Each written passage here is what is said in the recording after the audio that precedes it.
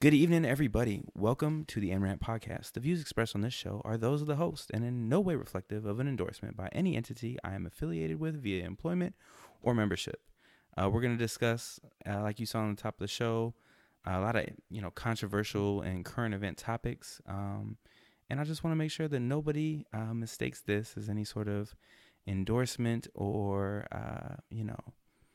representative of any organization I'm affiliated with. And I'll just leave it at that. So let's get started. As I'm sure many of you have noticed, with everything that's been going on in the world right now, there is a bit of a cry for this Texas shooter to be labeled a terrorist.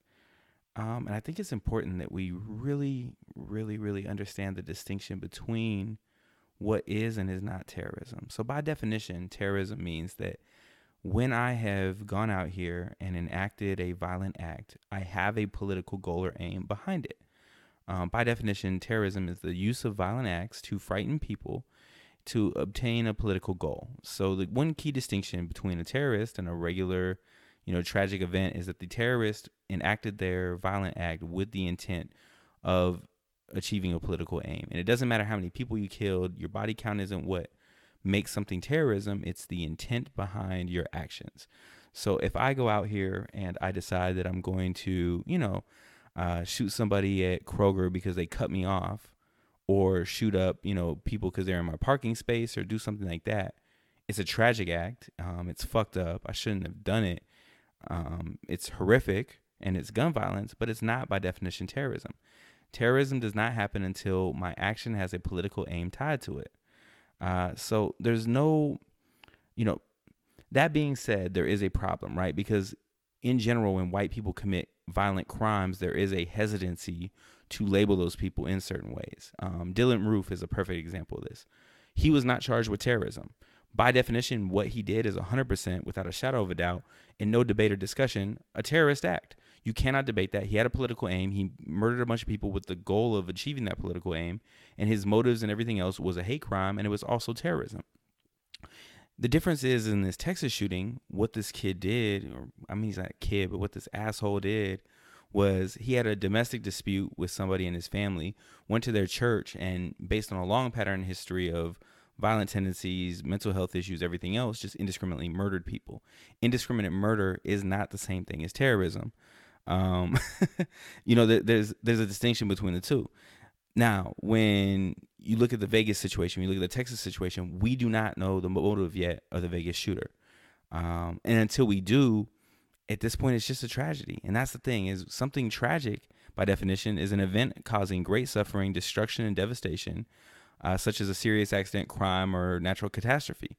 What happened is tragic, but in these cases, it's not terrorism. It doesn't excuse the way people discuss it, though, either. When something like this happens, this need to understand, why and what was going on in their life, and us, dissecting and taking everything apart. Once we figured out that it's not terrorism, I have no empathy or sympathy for these people. They're absolute, the rod of human civilization. And there was a huge number of problems that happened with all this. But you can't label these acts as terrorism because by definition, there wasn't a political goal or motive at this time. We still don't know what Stephen Paddock's motives were. And until we do, we can't call what Stephen Paddock did terrorism. It was tragic as fuck, though. And it was horrific. And it leads to a bigger discussion about gun violence and access to guns and what we can do with our gun laws to better prevent things like this. But at the same time, when you look at this issue in Texas, it was for all intents and purposes, a clerical error that led to it.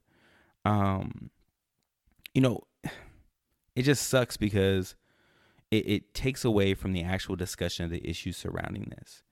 And when you go to try and say, hey, why isn't nobody calling the Texas shooting a terrorist attack? You fail to get to the real core of the issue. Why is it that we try to understand the why behind white enactors of mass violence, and we automatically label non-white actors of mass violence? That's the real core thing here. We don't have to call something terrorism to discuss the fact that there is a racial element into the way we discuss mass, human suffering incidents enacted by people depending on their skin color. When a shooting happens, depending on what the person looks like, we have very strict and specific labels and strict and specific narratives that happen in that. And those absolutely are discriminatory. They absolutely tend to go across racial lines, and they absolutely do happen. But in this case, it's not terrorism. And so you can't make that discussion on this. You can't make that your argument. This desire to try and label this act as terrorism takes away from it. And you don't want every time multiple people are shot and killed to be, tried under terrorism, because that's not how it works. It's just not what it is. And it falls flat when you look at some of the other things that happen. Now, again, as I said earlier, Dylan Roof should have been charged with terrorism. 100%, no debate there. And I do feel the reason Dylan Roof wasn't charged with terrorism is because he was a white man. I'm not going to debate or discuss that. I 100% agree with you. If that's the stance you take in that instance, I 100% agree. But then at the same time, you had James Jackson, which was the Baltimore man who went up to New York with the specific goal of killing black people, who killed one person, and he was charged with terrorism. So New York State, when they filed charges against him, they filed racial-based hate crimes and terrorism charges against them. So it's not like there's a refusal to do it when the motive fits it, depending on where it's at. Now, obviously, South Carolina being the not so progressive state that it is and having the political leanings it does, there is a general refusal, by the public at large to press terrorism charges. And there may not even been laws in the book that properly applied to it, which I think was the actual case in Dylan's Roof shooting. Doesn't dismiss it, doesn't excuse it, doesn't make it right, but that's the reality of the situation. By definition, when you label something terrorism, there has to be a political goal. Dylan Roof was a terrorist. We do not at this point have the information or knowledge to say that Stephen Paddock or Devin Kelly were. And that's not a debatable issue. It's obvious on what was going on here at this point in time. And again, that does not excuse the fact that there is a difference in the narrative and the conversation depending on how a killer looks. And we have to address that. But when you make the goal to label it terrorism, you take away from our ability to have an honest discussion about what does need to happen and what does need to change. Because labeling things that aren't terrorism doesn't fix anything for anybody, and it doesn't make the situation better. But once you get to that point and you realize that this is a tragedy, you can start to discuss this for what it is and on the multiple levels of justice that failed here, because it did. Multiple layers of our justice system failed to properly address this situation. The Texas shooting is proof that gun laws are only as good as the administrative processes that support them. There's no reason Devin Kelly should have been able to get a firearm. Everything that happened in his life, the history of mental health administration, the criminal charges he had while he was in the Air Force, he should not have been able to get the gun. But gun laws are only as good as the administrative processes. And like anything, if someone has fake charges, they don't get a gun, and someone whose charges don't make it into a database, they do. And that's what happened here. You had an individual who, because of the fact that there was an admin error, and it's tragic as fuck, right? So basically someone failing to do the proper due diligence to put the right paperwork in to make sure that his criminal charges made it into a national database and allowed and enabled this motherfucker to get what he got. Basically what I'm saying is, short of an all-out firearms ban, which I'm not a person who supports, there would have been nothing that, with what happened here, that could have prevented this. The admin side of this was not done right. The data that should have been there that prevented him from getting a gun was not into the system, so he was legally able to purchase a firearm. And that's because, unfortunately, laws are only as good as the administrative systems that support them. If I have laws for mental health stuff, if I have laws that say a criminal charge means you can't get a gun, then if that data isn't in a database somewhere where I can access it and I run your background check and it's not there, there's nothing I can do that's going to prevent you from getting that firearm.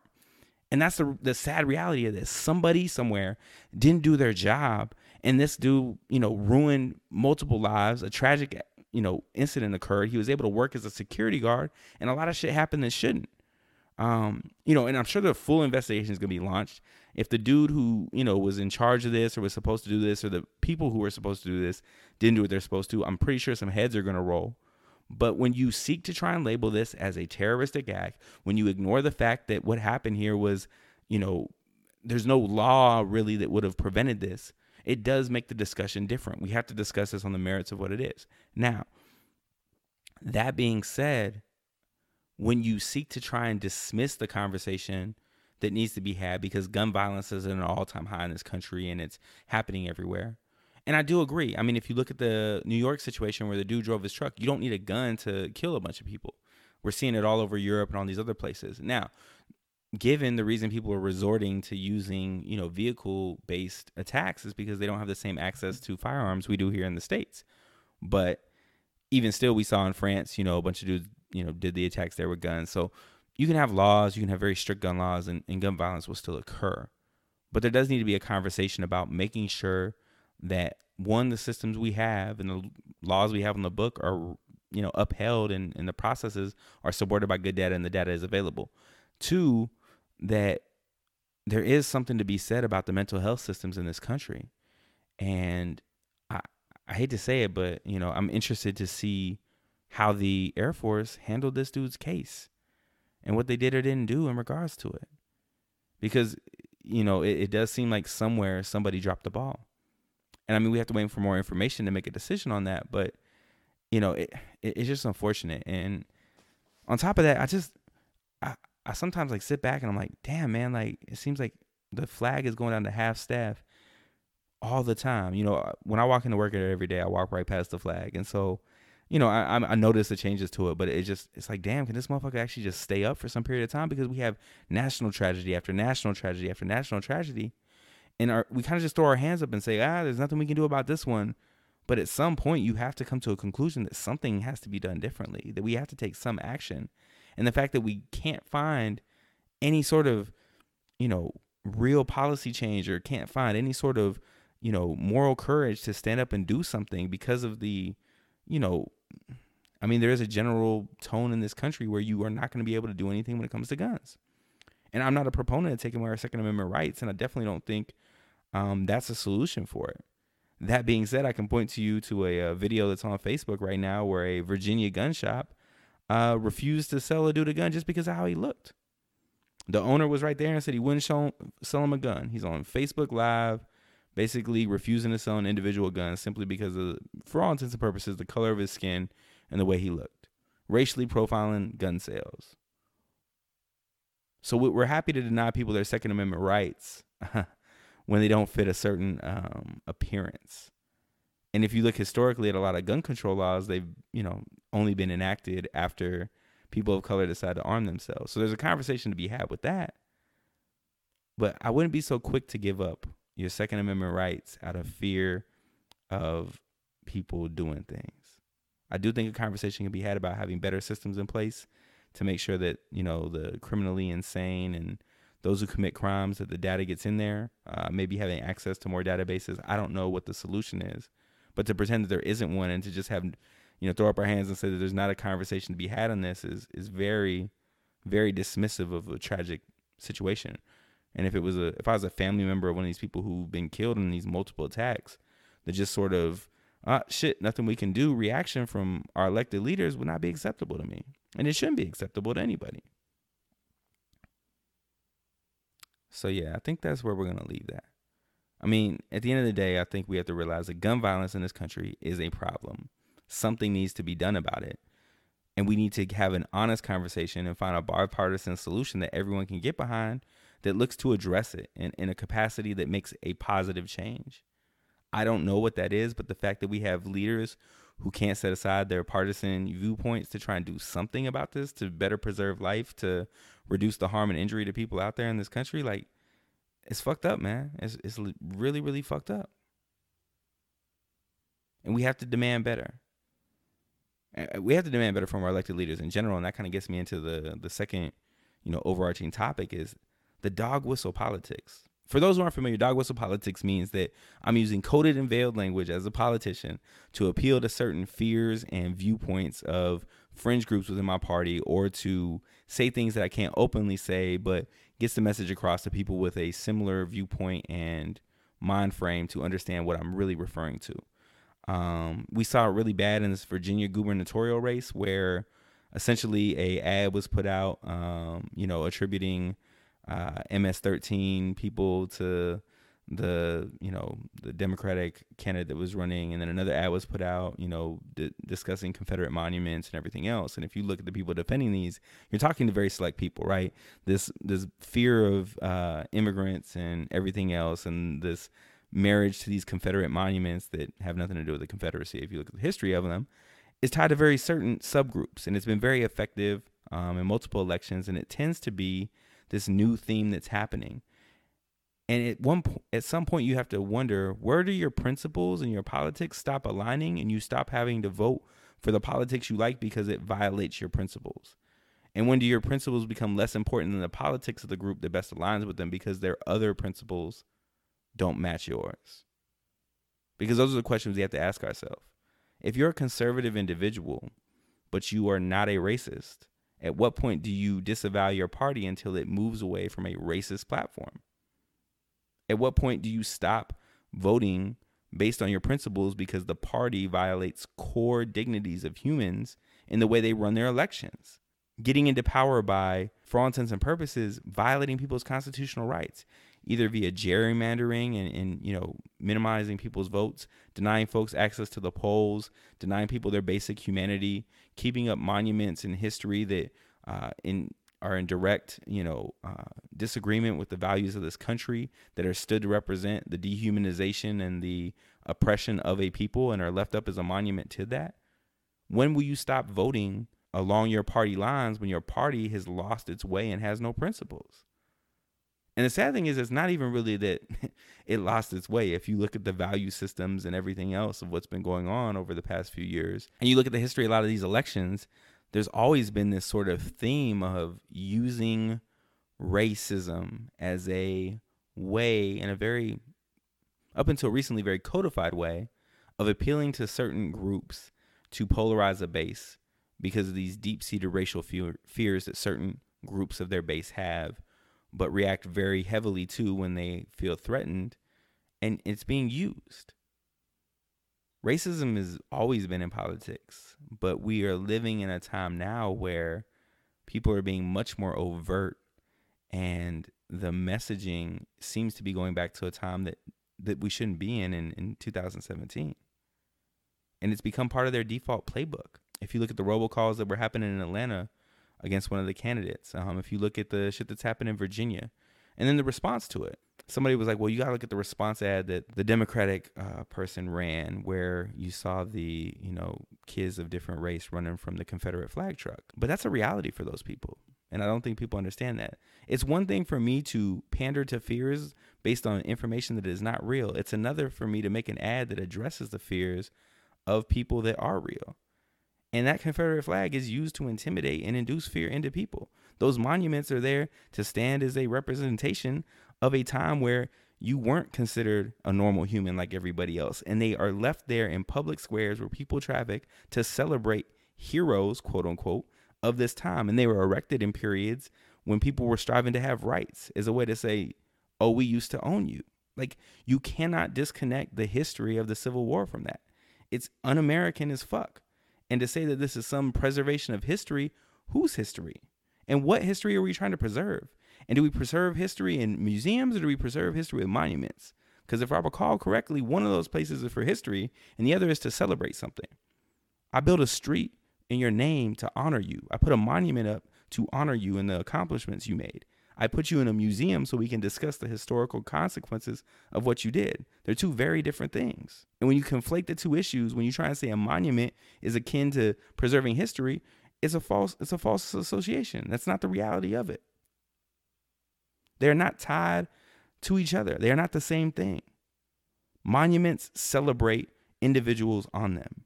Museums are there to capture our history so that we don't forget things and so that we have context for what went on.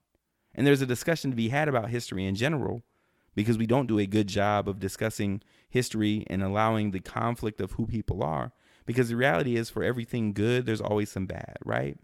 We have no elected leader who's perfect. We have no elected leader who is free from scandal or, shortcoming as an individual. But we don't discuss those things in the early stages of history books. And until you get to the college level, you don't get to hear those conflicts in history or hear the sort of moral quandaries that some figures face. Or just the hero worship of people who are pieces of shit, like we have with Columbus. Columbus was a scumbag. Robert E. Lee, Stonewall Jackson, all these people. Look at the history of who they are as individuals. They don't deserve to have a monument put in their name.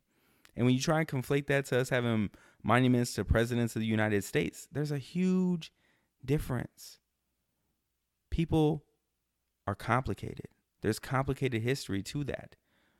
But if it wasn't for a civil war that was set up to try and maintain the preservation of a blight in our American history, to sustain the status quo of using people as property, these Confederate quote unquote heroes would never be monumentized.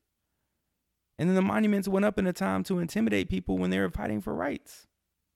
You cannot conflate these two issues. You cannot make a convincing case for it. And when it's interjected into our politics, it is a dog whistle. It is there to speak to a certain subgroup of people. The same folks who came out in their Best Buy Geek Squad uniforms with tiki torches. That's who these messages are for, those type of people. That's the base that's being rallied behind these candidates. And at what point do you, regardless of your political leanings, disavow yourself from your party because they're doing things that violate the core fundamental values of what we stand for as a country? At what point does it become, I will not vote for any candidate in my party who runs on this platform, to tell them that it's not acceptable, because it does a disservice to you. You are going to lose. If you are a conservative and a person who has conservative values, you are going to lose a generation of voters by continuing to allow people to win on these platforms. Because for the most part, this younger generation ain't with that shit. I'm not saying that there's not young people who are racist. There are plenty of them. But if you really genuinely believe that your conservative platform is meaningful, you cannot continue to support and vote for people who run on these racist ass platforms. It's not going to work. At some point, you have to allow your principles to override your politics. So let's talk about these state elections, man. So there's a couple big ones that's going on right now. The New Jersey governor's race is pretty much in the bag. Chris Christie has pretty much failed to, has been such a pile of shit that nobody wants to vote for a Republican in New Jersey.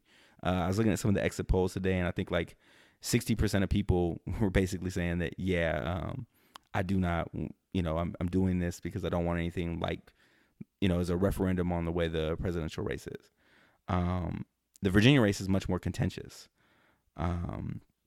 And again, the Virginia race is so contentious because if you look at the history of Virginia as a state and some of its political leanings, and if you look at the dog whistle politics that's happened and the very heavily racialized politics that have been going on and this sort of appeal and pandering to the far right, alt-right type viewpoints in that state by the Republican candidate who, for all intents and purposes is a long-term lobbyist, is about in bed with every sort of less than ethical corporation you can think of, and has a lot of money being injected into the race to support him.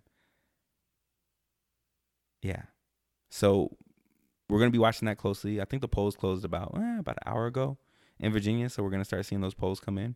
Atlanta had a big mayoral race. It's probably going to end up in a runoff. Kasim Reed reached his term limit. There's a couple of front runners in there. And even then, there's some racial politics injected into that. There was some robocalls made to certain white affluent districts to spike fears against one candidate who's currently the front runner and was endorsed by the current mayor. So it's just a period of time to pay attention to what's going on in the world. Hopefully, if you live in Virginia, if you live in the Atlanta metro area, if you live anywhere and you're registered in your state and your state elections were today, you got a chance to get out and vote. What happens tonight will be a referendum on what kind of politics are going to dominate the structure of elections in the coming years, over the next 4 years. If a certain tone, if a certain environment succeeds, you can expect to see more and more of those type of candidates. What we already saw in Alabama, we already saw in other places where a certain breed of politician is allowing to make their way to Washington, allowing to make their way to the state house, allowing to make their way to the White House. We have a problem on our hands, people. We will be regressing as a nation back to a place that we should not be. And we really haven't come that far from where we once were. So we're not too far from going back to places that a lot of people are ashamed of and that we should all be ashamed of as a country. We owe it to our future generations. We owe it to ourselves. We owe it to our own values to be engaged and do something about what we see out here, to be actively involved and clearly and loudly state that we do not support racists. We do not support alt-right viewpoints. We do not support returning to a Jim Crow type state. We do not support these people running our country. And we have to say it loud and clear. And if we fail to do so, there's no telling what the direction and the course of this nation will be. This, polite politics that we've all engaged in, where we listen to our coworkers and our friends say veiled racist bullshit, or, things that we heavily disagree with, and we just kind of let it ride. We have to come out and vocally disagree. I'm not saying within your work center do it, but either end the conversations, or, just you can't allow people to think that these viewpoints dominate the social sphere out here. We have to let people know, we have to let our elected leaders know that we will not support these messages. And if we fail to do that, that's going to be the landscape of politics in this country.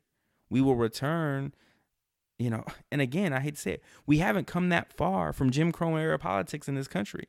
We're not that far removed from it. And our policies are not that much more progressive. And a lot of people forget that. And we're very close to, with the way things are going, allowing ourselves to return to that place. And you can say what you want, you can believe what you want, you can say political correctness is dominating this landscape. And in some cases it might be. But what we can't do is allow people to make it into our representative places that hold these views and values. We owe it to future generations of this country to demand better of our political leaders. And until we do so, we're going to get what we deserve. Our apathy will be our downfall as a country, as a people.